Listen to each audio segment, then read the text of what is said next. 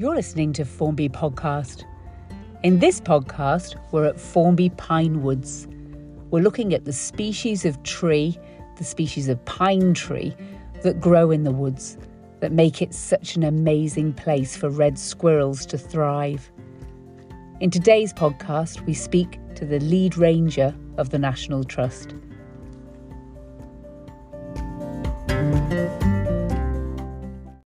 I'm Kate Martin. I'm lead ranger for the National Trust for Formby and Central Lancashire properties, and today I'm in Formby. And are you always based in Formby? No, I've got 4 sites that I cover. So I have Formby, Rufford Old Hall, Gorthorpe Hall, which is up Burnley Way, and Stubbins and Holcombe Moor Estate up on the West Pennines. So I could be in any one of those on any day.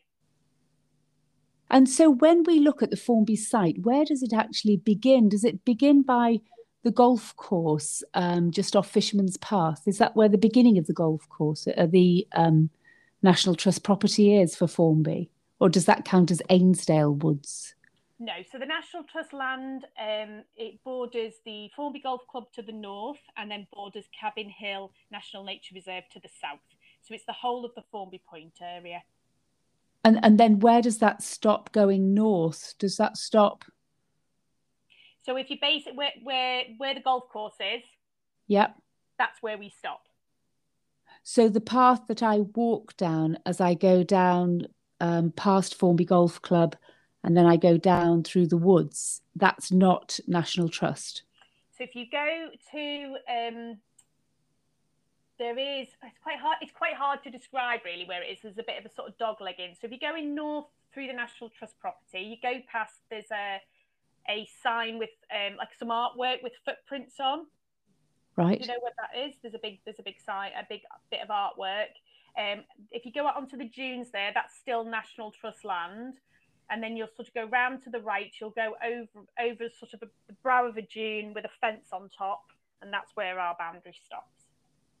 Oh, right. So it's quite... And so who's the other side of that? Who's the woods then by the golf club and all along going towards Ainsdale? So that's the bit immediately in front of the golf club is owned by the golf club. So they actually own the land right down to the beach. Yes, and then yes. Further north, then that becomes Ainsdale National Nature Reserve. That's Natural England. So that's Natural England. Natural England, they manage the Ainsdale National Nature Reserve, and then it becomes the golf course, and then it becomes National Trust land. Yes, I must say that we're in an amazing place, aren't we, when it comes to, being surrounded by these national charity bodies that are running the Pine Woods. Can you say a little bit about the history of the Pine Woods that is part of the National Trust? Because it was a plantation, wasn't it? It was a plantation of that was put in the late 1800s. Yeah, so basically the land that the National Trust now looks after at Formby was originally part of 2 separate estates. The area to the north of the National Trust property around Victoria Road was owned by the Blundell family. That to the south round Lifeboat Road, that was owned by the Formby family. And both of them started planting pine trees, roughly around about the sort of mid to late 1800s into the sort of 1930s really was a sort of key time when they were actually planting the pine trees. So they planted them directly onto the sand dunes. So if you can see that very undulating land that you see underneath the pine trees, the reason why that's like that is because that was a sand dune that they just put pine trees on top of. We're not 100% sure why it was done. I think the most likely scenario was probably as a means of possibly dune stabilisation to try and sort of stop big sand blows happening because they had occurred prior to the planting taking place, so to sort of protect particularly the agricultural land around the asparagus fields. But also potentially there was some thought about actually sort of using them for timber for commercial purposes, but we don't have any records of that taking place. Because it's only when you actually look at the pine woods, you can see that they have been planted in a specific order, haven't they? They do have a fabulous pattern of lines, don't they? Yeah, at the north part of the site, around the Victoria Road area, where was the Blundell Estate, I think it's less obvious, but certainly when you go down to Lifeboat Road and the woodlands, say off Kirklake Road, and look there, very much they look like they're in proper forestry roads. It looks very much more like a commercial woodland towards the south of the property on the old Formby Estate than it does at Blundell Avenue on the old Blundell Estate. The pine woods are made up of many different types of tree, many different types of pine. Mm-hmm. What kind of trees do we have in Formby? So there is a real mixture, and I think a lot of it was probably just what they could get their hands on when they were planting, as much as anything else. So, and it depended on the species, depends on really how well they've grown. So certainly, there's a lot of Corsican pine, obviously from Corsica, so used to that kind of maritime climate. That does tend to do quite well. They've got quite almost sort of greyish, a greyish bark to them, and they tend to be quite well built, quite chunky trees. Certainly the area around Squirrel Walk, just off Victoria Road, there's a lot of Scots pine in there. That's much more sort of orangey bark on it. They haven't done as well, and people are quite often surprised to realise that the Scots pines that are there are actually the same age roughly as the Corsican pines, but the Corsican pines are just so much more developed, and that's just because it isn't actually ideal for Scots pines. If you think where Scots pines come from, which is that sort of Caledonian rainforest, sort of very temperate, quite acidic, quite, obviously a lot of rain and good quality soil, whereas obviously here they're on sand, so they don't do quite as well. We also have a few maritime pine. They're the ones that have the really big pine cones on them. And obviously by their name, maritime pine, they're getting used to that sort of maritime climate. We also have some lodgepole pine in sort of places. Lodgepole pine is less good. It's not done quite as well. It has a horrible habit of just falling over. So there are areas of lodgepole, and the red squirrels don't really like lodgepole pine. So where lodgepole pine is, if we're doing sort of tree work, we tend to sort of opt to remove lodgepole pine and replant with other things that are better for the squirrels. There's a little bit of black pine as well in there, odd bits dotted around. And then obviously on top of that, we've also got deciduous broadleaf woodland as well, some of which is planted, like our fantastic black poplar stands that we have.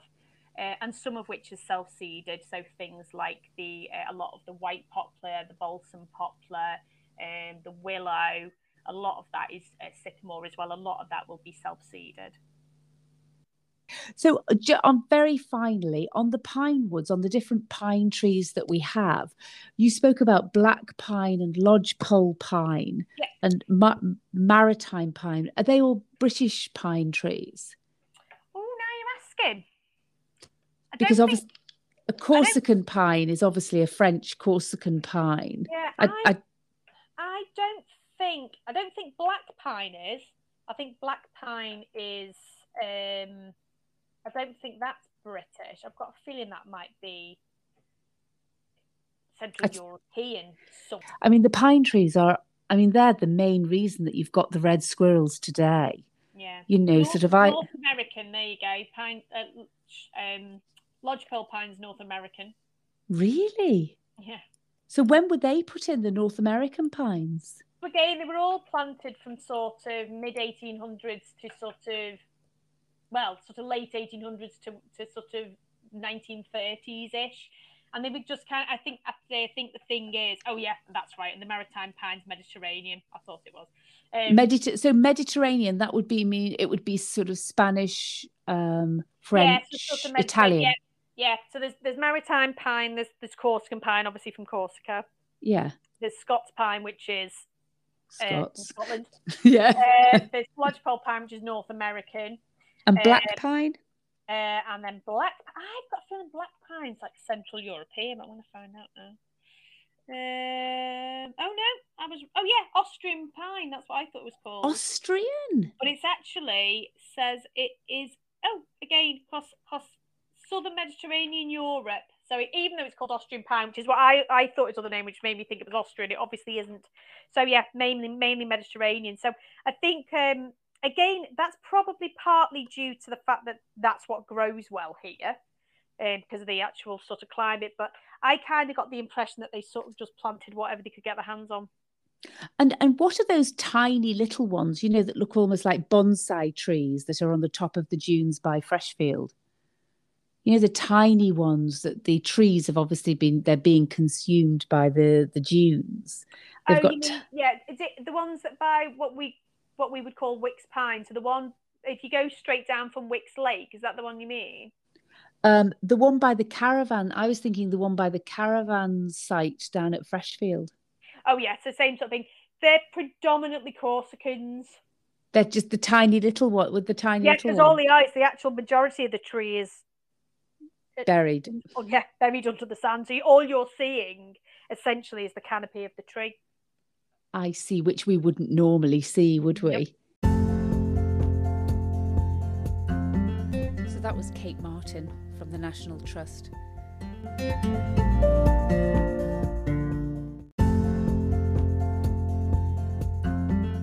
You're listening to Formby Podcast. Join us next time. Formby Podcast is an independent production.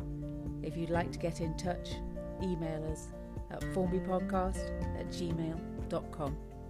See you next time.